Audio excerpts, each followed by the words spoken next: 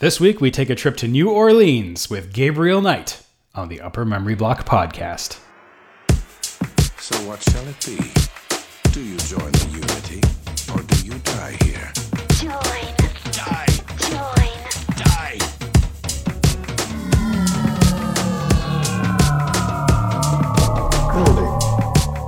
Building. Hello, everyone, and welcome to episode number 14 of the Upper Memory Block podcast. As usual, I am your host, Joe, and I am finally back once again to talk about another great game in the DOS and pre-Windows XP gaming era. So first things first, I really do have to apologize this week for getting the show out a little bit late. I have been on my butt, sick as a dog for the whole week, and every time I sat down to kind of try and write up the podcast or record the podcast or do anything like that, I honestly really just had to go and lay down, and happily I am feeling much better now. I just got in from a 20K run because I have my final half marathon of the year in 2 weeks, so I guess on that front I'm feeling much better, and I won't hopefully be coughing or sniffling or anything like that during the show. If I do, I will try and edit it out, because I know when I'm listening to podcasts, I don't like hearing people making all kinds of bodily noises in my ears. But aside from that, I guess we should just get on to the news, because as usual, I've got a lot to say about our really cool topic this week.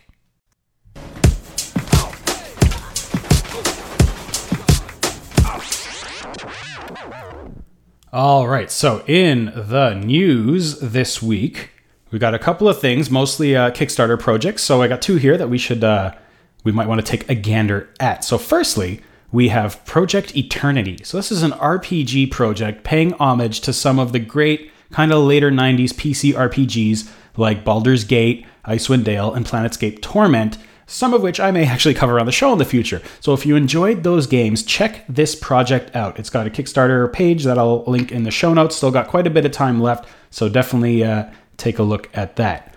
The second one is called Sword of Fargol 2. Now, the original Sword of Fargol was a roguelike dungeon crawler on the Commodore 64. Now, these roguelike games seem to be making a comeback right now, and frankly, until very recently, I had no clue what that actually meant. So, of course, to figure it out, I Googled it. So, a roguelike RPG or game generally refers to a dungeon crawler. Sorry, I just got in from a run, so I'm still a little bit frazzled. Just so it refers to a dungeon crawler type game, though that's not necessarily a requirement. It's characterized by permadeath, randomized levels, and a tile-based kind of environment. It's named for the first type of game in the genre called Rogue, which came out back in 1980. So if you do like rogue-like games like that, again, go and check out Sword of Fargol 2. And of course, I will again link that particular Kickstarter project in the show notes. Finally, in the news, we have the XCOM Enemy Unknown demo is actually right now available on Steam, and the game comes out pretty soon as well. So I haven't had a chance to check out the demo personally, but some online friends of mine have tried it out, and the reviews are generally good, aside from some complaints that the demo is really quite short, and it doesn't really give you a very deep understanding of how the game plays kind of mission to mission. I believe the demo only lets you play through a single mission. So the full game becomes available October 9th. Hopefully I'll have a bit more of an opinion on the gameplay. Maybe I'll try out the demo soon enough, and hopefully by the next show I can say a little bit more. Or if you have played the demo, please definitely send me anything about what you think about the game, and all that to podcast@umbcast.com. So news over with. I got a couple of emails. So two items are in the email inbox this week. Firstly, we have an email that came in from Tomas shortly after the last show came out. So Tomas writes, "Hey there, this is the first time in my life I write an email to a guy who makes a podcast. Just to say thanks, the podcast is awesome. I've been listening to other retro podcasts like Retronauts and so on, but neither talk about DOS games, which is what I played during my childhood, from Doom and Duke Nukem to Transport Tycoon or X-Wing vs. TIE Fighter. It is so cool to take my dog for a walk while I'm listening to your show. It brings memories of awesome gaming, also terrible memories on managing memory issues with bat files and so on. So keep it up. I will keep listening. Cheers." P.S. By the way, I'm Spanish, so you can brag about your podcast going international. Well, thanks so much for that, Tomas. It actually is really cool to hear, that there are people from different countries listening to the podcast and all that. And I'm happy that you and others that listen to the show really do get some fond memories about it, even though it may drag up some frustrating memories of trying to manage memory and doing all that. I think when we look back on those, it may have been frustrating at the time, but now it's kind of a fond memory of, oh yeah, I remember when I had to do all that junk with MemMaker and load my mouse driver in high memory, and I didn't need my CD-ROM driver and all that. And it was frustration, but I think that was kind of part of the time and all that. So thanks a lot for that email. So secondly, we have a voicemail from Martin. So I will play this one right here. Take it away, Martin. Hi, I'm Martin Solis, and this is my Command & Conquer story. When I was very young, my parents were separated, and so I didn't get to see a lot of my father. And the times that I did get to see my father, we spent a lot of time playing video games together. And my father had a very large collection of video games, and I was starting to get around the age where I was starting to understand how to use computers and how to navigate a computer and how to start up video games on a computer. And so my dad started teaching me about computer games. And one of the games that he used to play a lot with his friends at his work was Red Alert. And I remember him pulling up a chair next to me, or me pulling up a chair next to him, and him going through the entire game for about an hour, just playing, show me how it works, not really going in depth because, I'm a kid, I'm going to forget half of it anyway. And then I just sat down with the game and started playing with it. And it was my very first RTS game.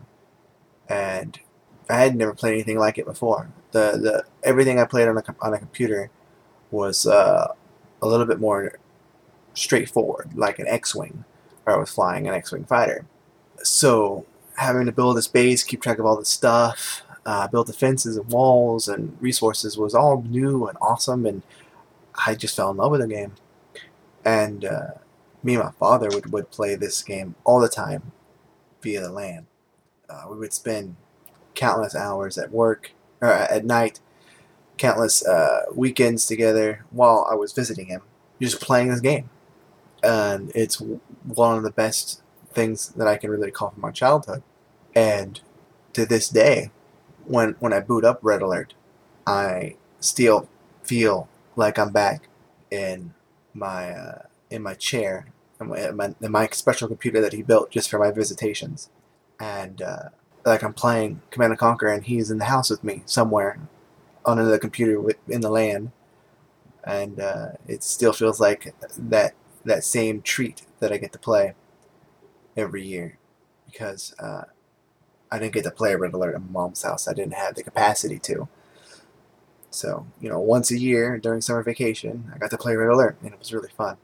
And I still get that feeling today.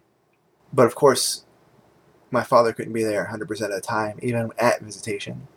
And while he was at work, during the babysitter visits, I would play single player. And I always played with the Soviet disc, because my dad would always play with the Allied disc. Don't ask me why it's like that. It's just the way it was. And I started playing the Soviet missions. And I remember just how brutal the missions were, because I had been used to playing, contemporary games where the protagonist was obviously a hero, like Mario, X-Wing, Dark Forces, these types of games. And to be told by Stalin, which I had no idea who he was historically, he just seemed like a very intimidating guy, to kill this village of innocent people, and then to follow that up with a FMV of yaks shooting up this village and a teddy bear falling on the ground, and I had caused that, was mind-blowing to a 7 and 8 year old. Like, it made me feel like a big kid, it made me feel like an adult, like I was watching something and playing a game that was pushing the boundaries of what I thought video games and storytelling could be. And to this day, I've never had a game have that much impact on me other than another Command & Conquer game that was introduced to me while I was going through my dad's old archives of video games. And my dad had a lot of video games, and I had picked up this old crate of CDs and instruction manuals and the like, and I found this game called Command & Conquer. And I kind of sit there and scratch my head and Command & Conquer. Don't you mean Command & Conquer Red Alert? There's only one Command & Conquer. Oh, naive me. So I look at the instruction manual, look at it, and it looks pretty neat. It looks interesting and different. And I asked my father to install it for me, and he doesn't really want to. He says that it's an earlier version of Red Alert. That's the exact words. It's an earlier version of Red Alert, and it's old. You won't like it. And of course, I'm an ornery little kid. And when my dad's at work, I try to install it myself, and I end up blowing up his computer. And so my tenacity won through eventually, and he installed the game for me. And I found almost immediately that this game had such a different feel to it. And I'm not just talking about gameplay-wise, I'm talking about presentation. From the moment you install the game, and the game first boots up, and you get that TV sequence that you were discussing in the podcast, and you're suddenly given this choice between two icons. You got a gold bird and a red scorpion. And of course, I chose the red scorpion. And being a little older at the time, around 10, I was expecting something similar to what I played in the Soviets, because obviously this Seth character was pretty shady. The brotherhood that I was working for was setting up this other faction called GDI to setting them up to look bad. And I had, wasn't very good at the game, so I would go back and forth between GDI and Nod, and they would always be talking about Kane. Kane this, Kane that. These orders come from Kane himself. And he was omnipresent but never shown. And then one time, Seth comes up on screen and says he's got a secret mission for me that not even Kane knows about it, and that I have to attack the Pentagon. And I thought it was pretty cool because my dad worked with the Pentagon at the time. So I'm getting all excited, and I guess this Kane character is not really going to be in the game. And then out of nowhere, a hand comes up with a gun and fires right into Seth's head. Dead. Blood everywhere. Pretty shocking for a 10-year-old to see something like that. And this man comes up, shoves the body onto the floor, and it's Kane. And that had another massive impact on me, because here is Kane introducing himself by killing your commanding officer and then promoting you. And these two games I ended up playing for years to come with my father over Westwood Online, modem play with my friends, all throughout Tiberian Sun and onwards. And it's just one of those things in my life that when I think Command & Conquer, I think of my father, and I think of the good times that I had. And that's what Command & Conquer means to me. On a side note, I too messed with the themes on my computer as well. I had the Red Alert theme where it would boot up and it would tell me to take out power plants or something like that. And I had this really awesome promotional screenshot that was, impossible for it to look that good in game and whatever. And actually right now I'm actually using a Tiberian Sun skin that came with the CD, and it still works with Windows 7, and it's pretty neat. So much, Martin. That's just awesome. It's really awesome that and it's a cool thing that certain games, and even just certain things, I mean, it doesn't just have to do with games, but certain elements of your life, you remember based on when you first experienced them and what the situation was and all that. That Command & Conquer can make you think of good times with your father, even through the very hard and very horrible situation of, your parents being separated and all that, and that you could pull something positive out of all that, just, because you and your father sat together and played Red Alert. And it's really great. And I love hearing memories like that, about these old games. And, I'm sure games today have the same impact with the kids of today, and all that. And you also bring up another interesting point of, being, depending on how old you are, you come into a game series kind of not necessarily right at the beginning. And, like that happened to me with, say, Space Quest. The first Space Quest I played was Space Quest 4, and then I played Space Quest 5, and I played Space Quest 6, and I think it took quite a while for me to go back and play the first 3. And, you kind of think the same thing, like, oh, these are older, they won't be as good, the technology won't be as great, and all that. But it turns out that Space Quest 3 ended up being my favorite Space Quest of all of them, even though it is decidedly lower tech, lower res, lower sound quality, lower, there's still a parser interface and all of that. But, it really, I grabbed onto that game much more just for some reason. And, it wasn't the first one I tried. It was older than the first one I tried. And, despite that, I loved it all that much. So thank you very much for that voicemail. It was really, really great. And, I'd love to get more people's voicemails like this, memories of these games, memories of what the games mean to you in particular, and everything like that. I said it before, I'll say it again, podcast@umbcast.com. You're listening to the Upper Memory Block Podcast. Time for... So, I've been on a little bit of a kick the last few episodes. I don't mean to hit so many of my very favorite game series in a row, but for some reason, I've done just that the last 2 weeks. The last time around, we talked Mech Warrior, which I hope everyone enjoyed. I had such a great time doing it, but it also spurred me to go back and start reading some of the old BattleTech novels that I haven't read yet, which I'm enjoying immensely. And again, this week, I decided to cover one of my very favorite adventure games from Sierra, Gabriel Knight. So Gabriel Knight is a great series of 3 point-and-click adventure games developed and published by Sierra Online. The first game, Gabriel Knight Sins of the Fathers, was released in the year 1993. As usual, I'll focus mostly on this first game in the series and get on to the others, if we have time. The genre.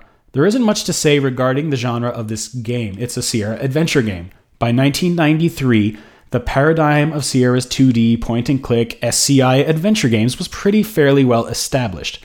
As we discussed before with Space Quest, Sierra's adventure games require the player to complete a main story quest in a relatively linear manner by interacting with environments, characters, and objects in the game world.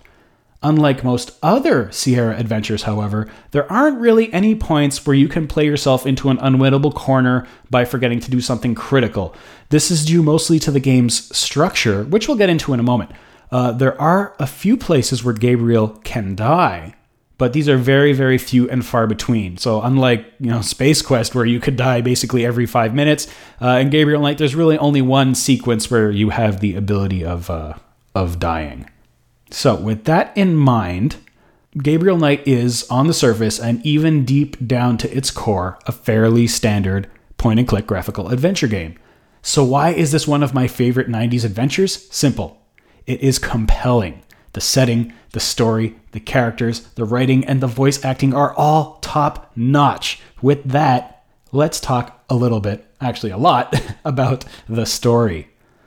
As a bit of a general overview, the game follows Gabriel Knight, novelist and proprietor of St. George's Rare Books, located in the famous French Quarter of New Orleans.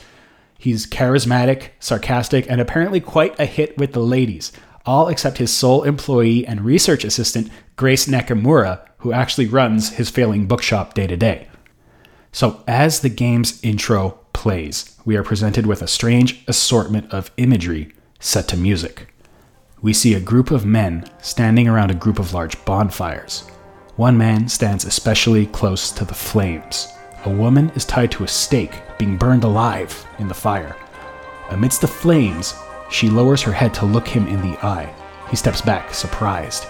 He stares, horrified at the scene before him. We then cut to a close-up of his eyes, the fire reflected within them as he continues to watch. Cut to the woman, burning away in the flames. A tear rolls down the man's cheek. We don't know who these people are or what's really going on, but the woman's death is certainly affecting the man. Suddenly something changes and the man's eyes widen.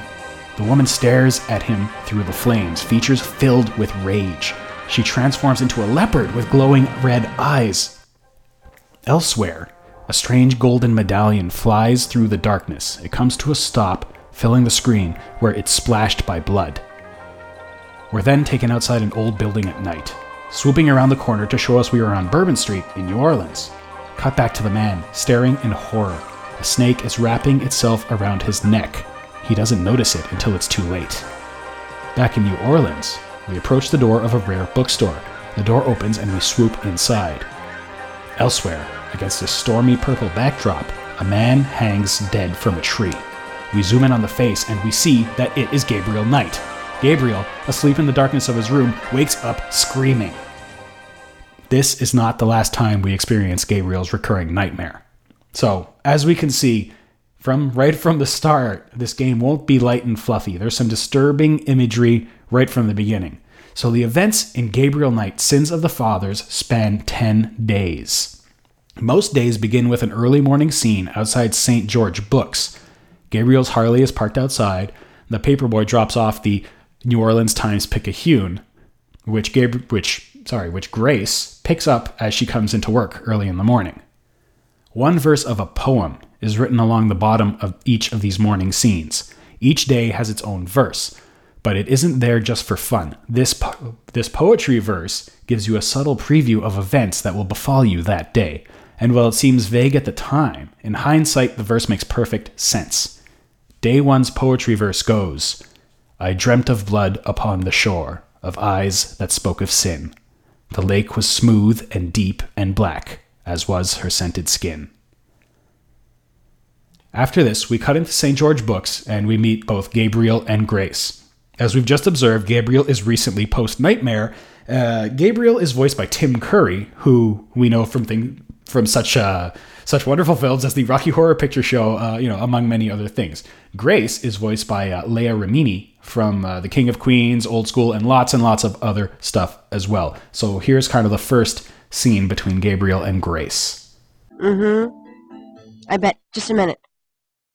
It lives, I see. Do you want to speak with Lolita?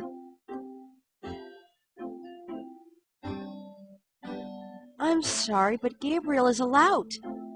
Oh, I mean, he's out. Yeah, if he ever comes back, I'll tell him. You know, you could do better. I know I don't know you, but you could do better. Good morning. The phone's been ringing off the hook all morning. Let me know when you want your messages. Yeah. Gee, you're lively. Did you have another nightmare last night? Sort of. I told you it's that voodoo book you're researching. That stuff can seriously screw up your karma. I'm sure that's it. Maybe I should write a horror novel on passive resistance instead. So don't sleep. It's your body. Anyway, your handheld tape recorder came today. Really? Great. I can't wait to see what human rights you violate with this one. I can't wait to violate them. For example, if you would just let me... And I located some local voodoo references for you. Dixieland Drugstore and the Historical Museum of Voodoo. Both are right here in French Quarter. How would I ever manage without you? You? Give me a break. The devil himself couldn't change you. Well, if the devil had great legs, perhaps, like yours. And a riveting personality, I'm sure. Well, if you need any more research done, just ask. It's not as though we're swamped with customers. So that kind of gives you an idea of where things start off. Gabriel is researching a book about voodoo.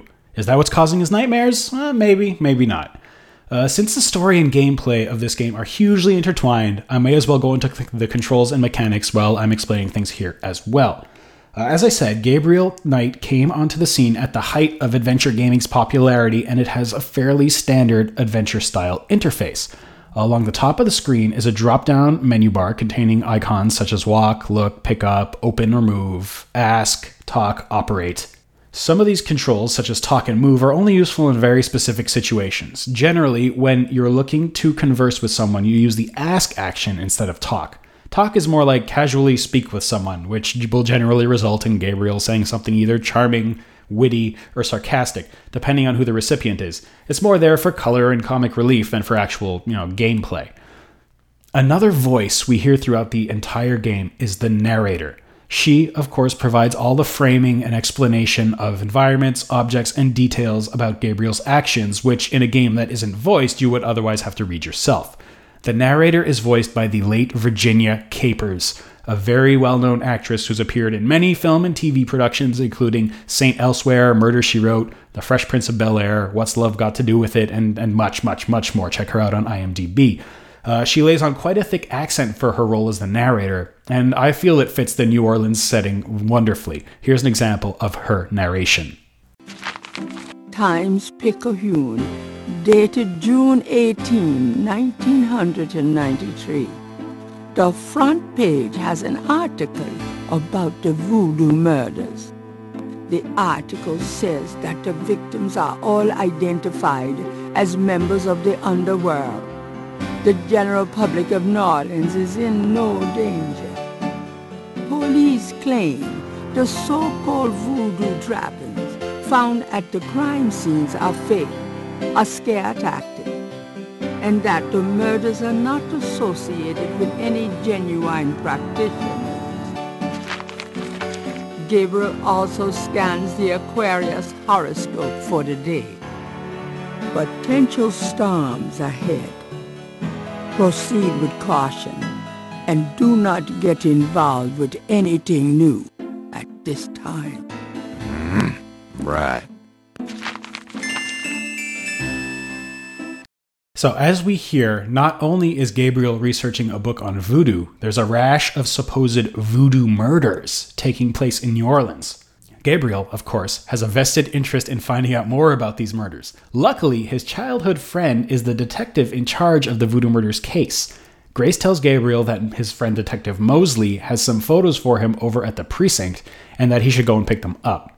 Also, a strange man named Wolfgang Ritter has been calling from Germany for Gabriel, and also his grandmother has been asking him to stop by her house. With these messages in hand, Gabriel leaves the bookshop. So travel from place to place in the game is performed via a street map of New Orleans. Gabriel starts off in a zoomed-in view of the French Quarter, containing quite a few initial landmarks, including his bookshop, St. Louis Cathedral, the historical Voodoo Museum, Jackson Square, the Dixieland Drugstore, and others. There is also a zoomed-out view of a larger New Orleans map, allowing Gabriel to venture outside the confines of the quarter. Gabriel can head to any of these locations he wishes. Each day has a certain number of mandatory stops which move the plot forward. So this is kind of the mechanism by which you can't really get into an unwinnable state, because you kind of have these mandatory steps that need to occur each day for you to proceed to the next day. So that tends to, cause you to perform everything that's required and not get into a spot on day 8 where you didn't do something back in day 2 that causes you to not be able to finish the game. So on this day, the steps are easy enough to figure out based on Gabriel's messages as communicated by Grace. He has to swing by the police station to see his good friend Detective Mosley and stop off at his grandmother's house. Optionally, he can follow up on Grace's 2 voodoo research leads, the Historical Voodoo Museum and the Dixieland Drugstore. However, these can be done other days as well, as they're not kind of the required actions to complete the day. So at Grandmother Knight's house, we meet Gabriel's gran, a charming, polite Southern woman who raised Gabriel after his parents died. Going through some of his dead father's old things in the attic, he comes across some curious old photos, which he asks his grandmother about. Do you know anyone named Heinz Ritter? Heinz Ritter? Oh, Gabriel, where did you hear that name? I found a letter in Granddaddy's clock. I promised I'd never tell you or your father, but I suppose it doesn't matter now. Tell me, Gran. Your granddad's name was Heinz Ritter before he came to America. He changed it to Harrison Knight legally when he arrived. Why did Granddad change his name? I don't know. I tried to ask him about his family, his life before America, but he didn't want to talk about it. Never even told me about his name change. I found out one day when I saw his passport in a drawer. Since he obviously found it painful, I never questioned him about it. But I'm sure it wasn't trouble with the law. Your granddad was the best man I ever knew.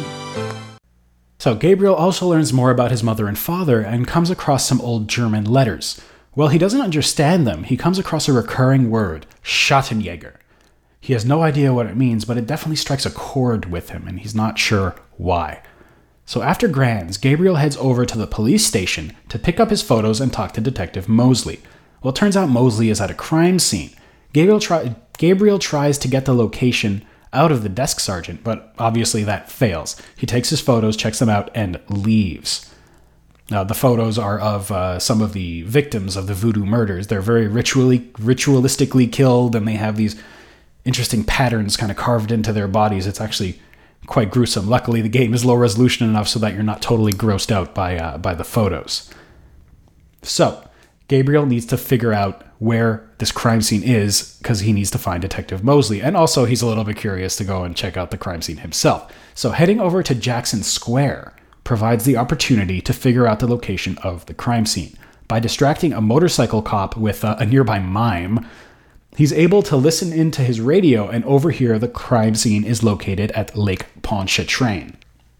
Gabriel heads over, and this is where the story really starts to roll.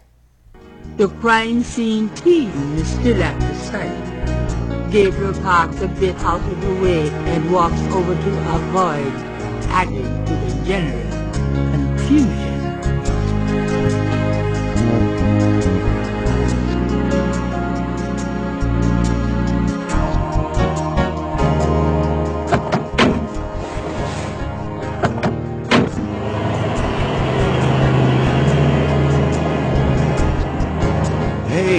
Mostly.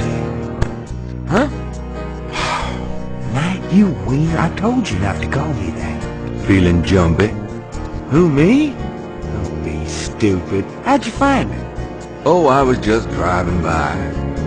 Well, for the book. But don't tell anyone I let you see this, huh?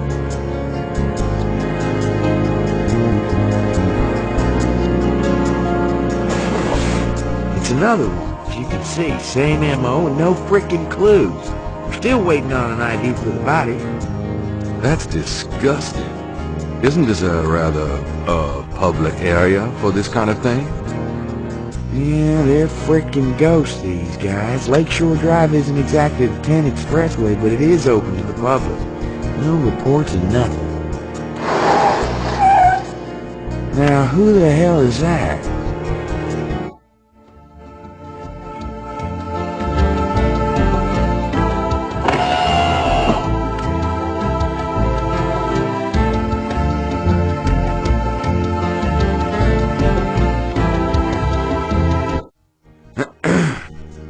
Good day, Miss Getty.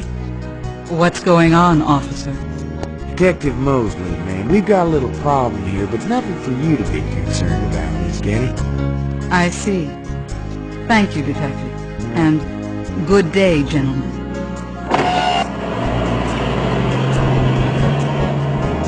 Whoa, I'm in love. Forget it. That's Molly Getty. She's about as far out of your reach as the moon. Probably on her way to meet some guy with a yacht right now. Near here? The lake's a popular place for country clubs. If she's out here a lot, maybe she saw something or heard something. Nah, nobody ever sees or hears nothing. I told you. Besides, you just don't go around bothering people like her. Here we meet Mosley, voiced by Luke Skywalker himself, Mark Hamill, and we also meet the rich, beautiful, and mysterious Malia Getty, who just happens by the scene. Gabriel and Malia's encounter is depicted in a series of semi-animated graphic novel-style panels, similar to the style of the intro. Malia is in the back of a limo, and the window rolls down. Malia and Gabriel's eyes meet, and a look of recognition flashes across both their faces, despite the fact that they have never before met. So Gabriel and Mosley look around the crime scene, and Mosley eventually leaves Gabriel to do some investigation on his own.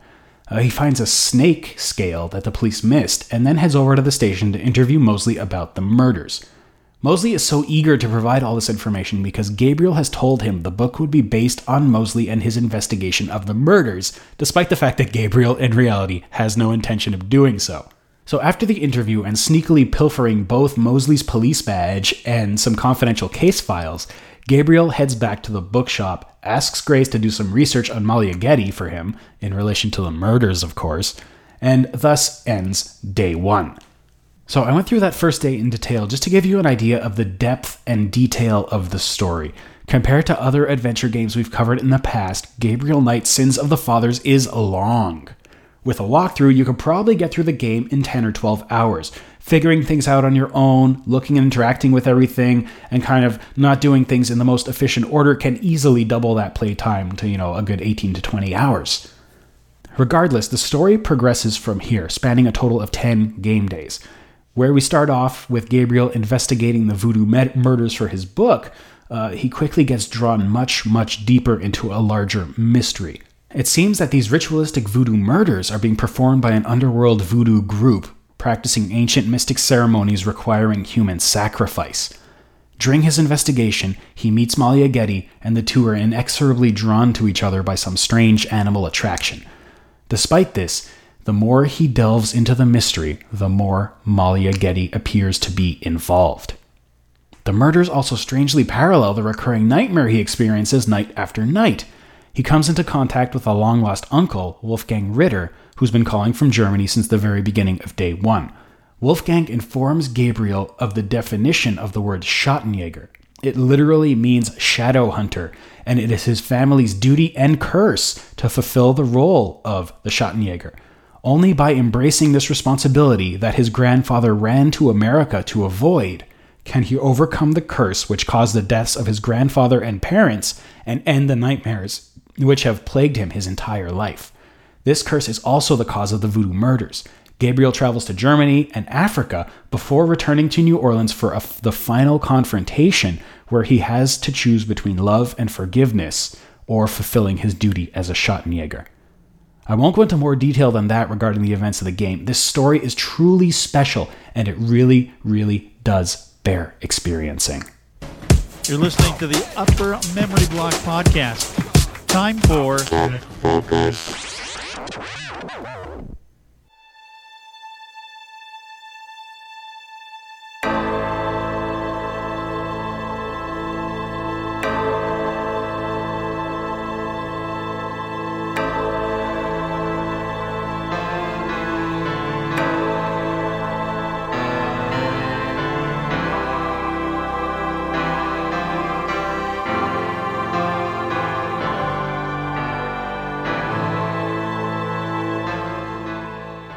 So, the Gabriel Knight series was groundbreaking in story.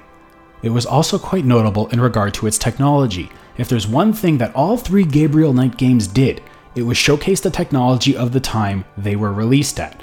I'll talk about the specs of the follow-up games in the dev story, but here I'll focus kind of more on the first game, which exists more in the time that I like to focus on.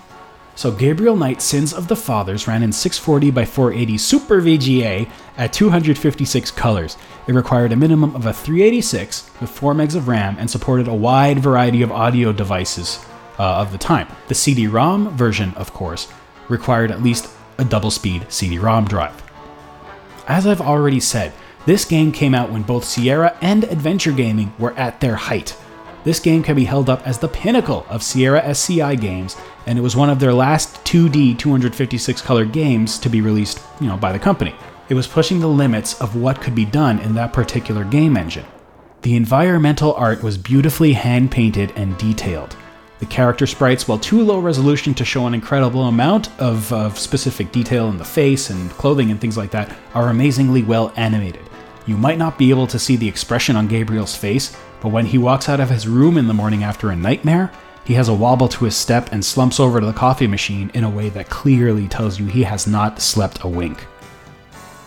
When you enter extended conversations with people, the interface switches to a close-up, kind of shoulders-up view of both participants. Gabriel is always in the top left, and his conversation target person is always in the bottom right.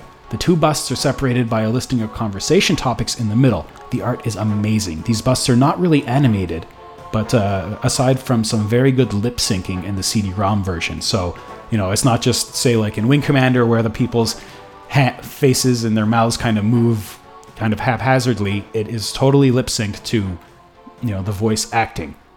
Many of the public environments in the game, such as Jackson Square, are very faithfully recreated in the image of their real-life counterparts. Aside from the graphics, this game was really treated like a Hollywood production. The sound was very high quality. Most outdoor scenes had background, ambient noise, doors made appropriate noises, and overall the world was very carefully designed to be as realistic as possible. The soundtrack, which you've been listening to throughout kind of this section, was great. It was composed by Robert Holmes, Jane Jensen's husband. The music is so well crafted and appropriate for each and every environment and situation that it really takes the game from being good to being great. In reference to the importance of music to creating ambiance, Holmes stated in an interview the following, and I quote, "I, of course, think it's more important than anything else. Actually, I believe that one feeds the other. I have found with games as well as film and other media that there is a very interesting phenomenon that seems to occur. Great content, whether it's visual, story-based, or technical, seems to absolutely influence the quality of the music created to support it. The richer the emotion and depth in the content, the more the composer has to react and draw from. This was certainly the case with all the GK series for me. There were so many levels of great work to pull from in the stories, the characters, the visuals, the textures of the environments, etc. So yes, I believe it can help create the ambiance undeniably, but usually that doesn't happen in a vacuum." End quote. The vast majority of the game music was MIDI. By 1993, the general MIDI standard had come in, and the MIDI music you're hearing in this podcast is recorded right out of my Roland SC55 general MIDI device. For the CD-ROM version, the main title theme was recorded to digital audio. That's the theme you heard right at the beginning of this section. So now, finally, we have to talk about the voice acting. Unlike all previous Sierra games, which may have had a professional voice actor for the main character, and everyone else was just kind of whoever from accounting, and it was all kind of a bit poor, Gabriel Knight again was treated as a Hollywood production. We've already covered a good chunk of the cast, so we have Tim Curry as Gabriel, Mark Hamill as Mosley, Blair Ramini as Grace, and Virginia Capers as the narrator.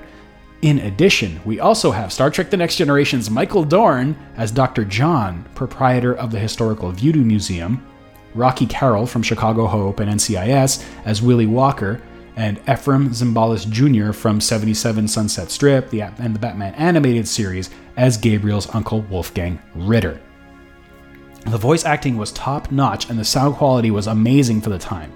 We can get into the realm of opinion with regard to certain performances. Some people feel that Tim Curry's New Orleans accent for Gabriel isn't very good, and others feel the narrator's slow drawl is irritating. I feel they're both fitting given the settings of the game, and being that I'm not from New Orleans, I don't really know what a New Orleans accent sounds like anyways, so to me, Gabriel sounds like the way Gabriel sounds, and that is more than good enough for me. You're listening to the Upper Memory Block Podcast. Time for... Okay, dev story time. I know I've muddled around in this show a little bit, talking dev story a bit in tech focus and mixing gameplay and story all in one, but I'm sick and that's how we're rolling this week. As I've already mentioned, Gabriel Knight is the brainchild of game designer Jane Jensen. Jane was born in Palmerton, Pennsylvania back in 1963. She was the youngest of 7 children. Being so much younger than the rest of her siblings, she tended to play a lot alone as a child. Her mother had a large collection of quilt squares, which she would use to create arrangements on the stairs in her house, swapping them around for hours into different arrangements, and really focusing on small details. She graduated from this to building 5,000-piece jigsaw puzzles and other activities really involving great detail work. In addition to this attention to detail, or maybe even because of it, she grew up with the love of both creative writing and computers. She received her BA in computer science from Anderson University in Indiana, and soon thereafter started working as a systems programmer for Hewlett-Packard, which was kind of the default job for relatively high-achieving computer science grads at that time. She was a big fan, though, of Sierra's existing game franchises, so on a lark, while she was working at HP, she sent them a resume and a short story she had written. She then forgot about it and heard nothing for a year. Then, out of the blue, she got a call. Sierra was hiring writers, and they liked what she had submitted to them. She was thrilled and immediately accepted the job and tendered her resignation at HP. She initially did some writing for Police Quest 3 and a children's game called Eco the Dolphin. Then her big break came. She co-produced King's Quest 6 along with Sierra legend Roberta Williams. King's Quest is likely the next Sierra game series I'll be covering, but it's easy to say now that King's Quest 6 continues to be hailed as one of the best of the series, and Jane is credited as having a large hand in that success. This led to her being offered the chance to helm her own series. She drew on her interests of mystery stories, historical settings, and the paranormal to come up with the basic premise of Gabriel Knight. In an interview, Jensen states the following: I wanted a kind of modern-day Knights of the Round Table, and it was more interesting to start with a character who had no idea that he was supposed to be doing this. Graphic novels like Sandman and Hellraiser were an inspiration. The Schattenjäger concept was my own, though I'm not sure how original it is. So Jane tried as much as possible to create compelling characters that really got into our heads. She had the ability to make us care about these people very quickly by giving them real personalities, failings, and just putting them in compelling and dramatic situations set in a very well-researched framework. Jane's major recollection on working on the initial concept and implementation of Sins of the Fathers was this: Sierra founder Ken Williams truly believed in artistic vision and giving his producers very wide ranges of freedom to develop their concepts. If he gave you a chance to create a game, it was your responsibility, but you generally only got one chance. If your game didn't sell, you never got to make another. It was a very unique environment, incredibly stressful for the producer, but incredibly rewarding if it worked out well. So, of course, Gabriel Knight, Sins of the Fathers came out to critical and fan praise. It really was one of the shining examples of what a compelling adventure game could be. It was well presented, beautifully written and acted, with great music and smooth gameplay. It won Adventure Game of the Year in 1994 from both Computer Game Review and Computer Gaming World, and was 1993 Best of Show at the Consumer Electronics Show.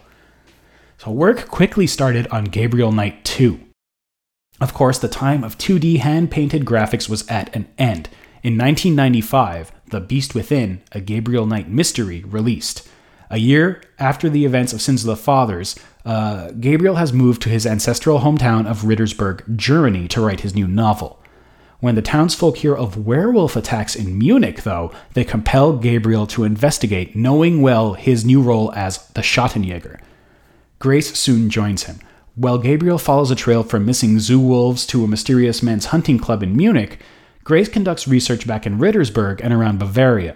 Her investigation leads to the history of King Ludwig II, the composer Richard Wagner, and a shadowy figure known as the Black Wolf. Eventually, the links between the cases become clear, and Grace discovers that the person in the greatest danger has become Gabriel himself. So there are a few big changes from the first game to the second. Full motion video had become all the rage, so this game was built on the tech created for the previous Sierra horror game, Phantasmagoria, and Gabriel and Grace went from animated to flesh and blood. Gabriel was played by an actor named Dean Erickson.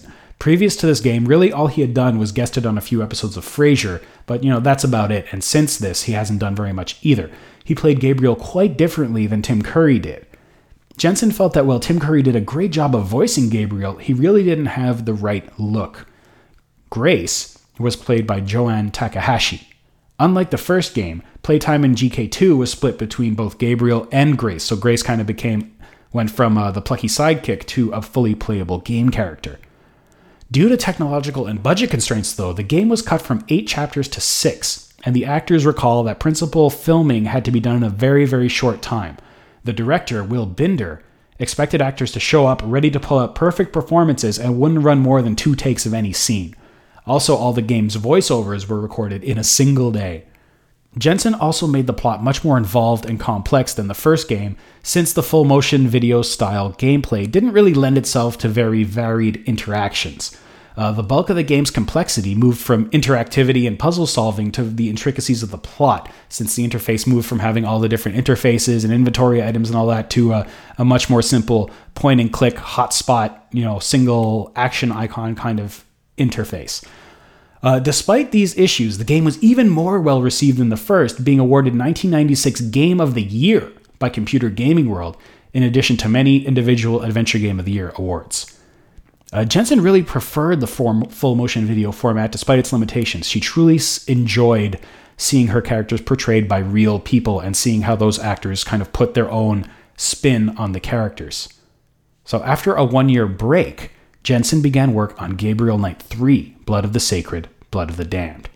Despite Jensen's love of full motion video, the third game in the series pushed on ahead and was to be designed in full 3D. Now, by this time, adventure gaming was in a bit of a decline.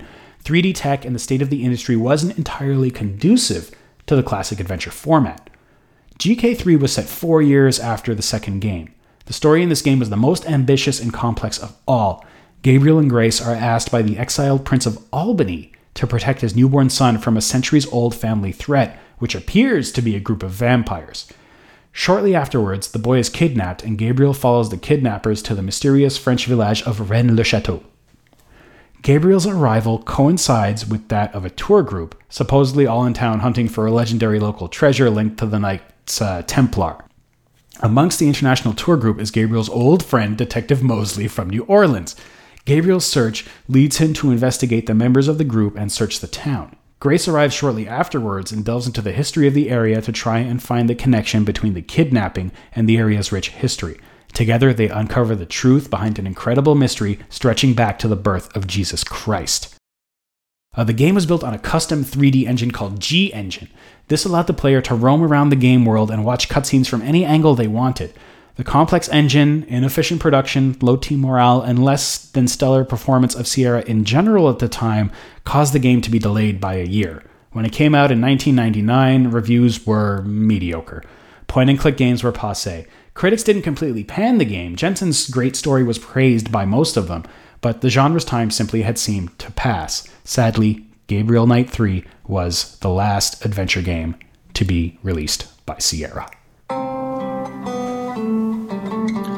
The Upper Memory Podcast, one of the best podcasts around about geeky old-style gaming on computers. Well, we talk about old stuff as well. We talk about old classic television programs and films from around the world. So if that's your cup of tea or coffee, then why don't you listen to us? We're called Waffle On Podcast, and you can find us on iTunes, Stitcher Radio, or at our main site, which is waffleon.podbean.com. We would be honoured if you'd join us.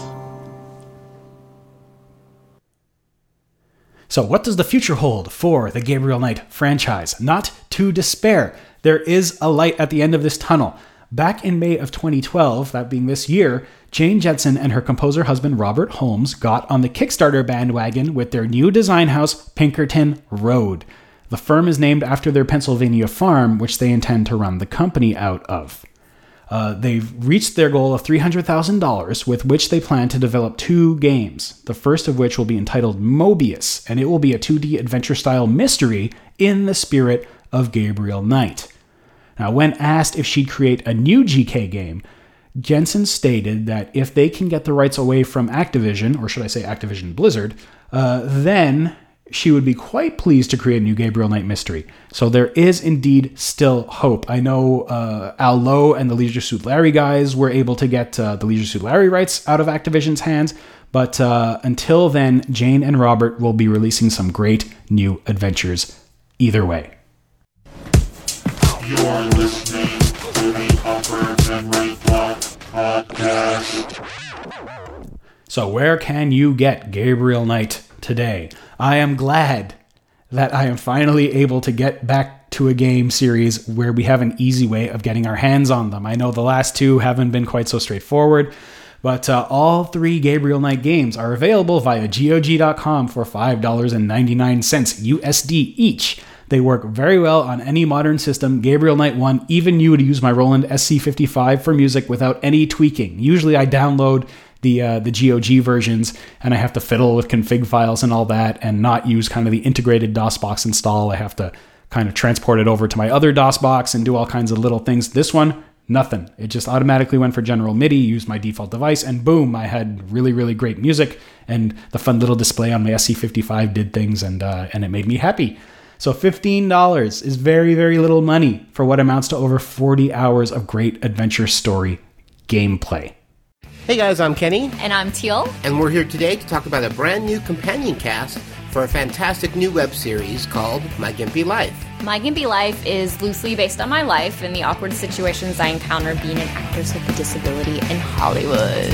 Yes, and I'll be on set every day, bringing you live interviews from cast and crew members. So stay tuned for the brand new companion cast for My Gimpy Life. Bye! So, as usual, big question of the show, does Gabriel Knight hold up today? Well, for me, they all certainly do, especially the first game. The setting, the story, the acting. I've said it enough times during this podcast. This series defined adventure games for the years in which they came out. The first was a pinnacle of 2D adventures. The second was the definition of FMV adventures. And the third, while it had its problems, is a great example of how 3D could be used to tell a compelling adventure story. And that's the strength of all these games, the story. I have the novelizations of the first two games adapted by Jane Jensen herself. They are great books and read quite well as novels on their own. The first book sticks very closely to the original game. The second takes a different approach, keeping to the same basic story but telling it from a slightly different angle. If you want to know what adventure gaming was like at its peak, if you want to be intrigued by great artistic and stylized storytelling, then this game series is for you. I can't recommend it enough. All of these games really, really bear playing. Okay, so that's that. After I close things out, I'm going to play a very cool live performance of the game music from St. George Books and the main theme from the original game. Robert Holmes himself commented on the YouTube page saying that he was honored that this group performed it. It is arranged and composed by, I believe this is pronounced Yanni Lassia. So for another week, I'd love to thank Thomas and Martin for emailing in. If you want to drop me a text or an audio comment, send them to podcast@umbcast.com. Any audio format that can play on a computer, I can pretty much play it from your Android device, from your iPhone, anything like that. Or if you just want to send me a straight up email, that's great too. As always, thanks to Rick Moyer for his great audio work. You can find him over at MoyerMultimedia.com. You can check out the show notes and other stuff at UMBcast.com. Join the Facebook group over at facebook.com/groups/UMBcast. We're having a lot of fun posting things over there. You can follow the show on Twitter at twitter.com/UMBshow. Me personally at twitter.com/BillyBob476 if you want to hear what I ate for lunch. And, of course, subscribe to the show on iTunes or stream us live at Stitcher Radio. So next time, we head back to some tactical strategy with Syndicate. So that's that. Thank you again for listening, and we will see you next time for Syndicate in the Upper Memory Block.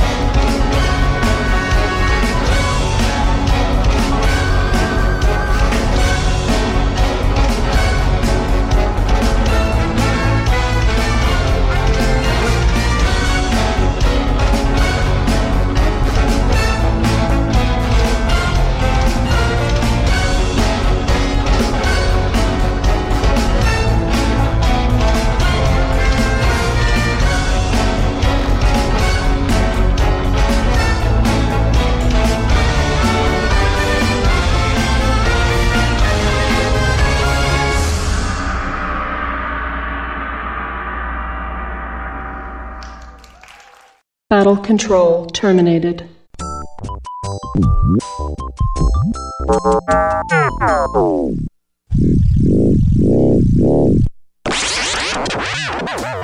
You've been listening to the Upper Memory Block Podcast with Joe Mastroianni. For more information on the podcast, visit UMBCast.com. That's UMBCast.com.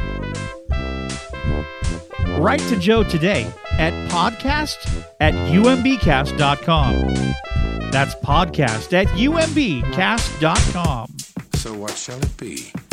Do you join the Unity, or do you die here? Join.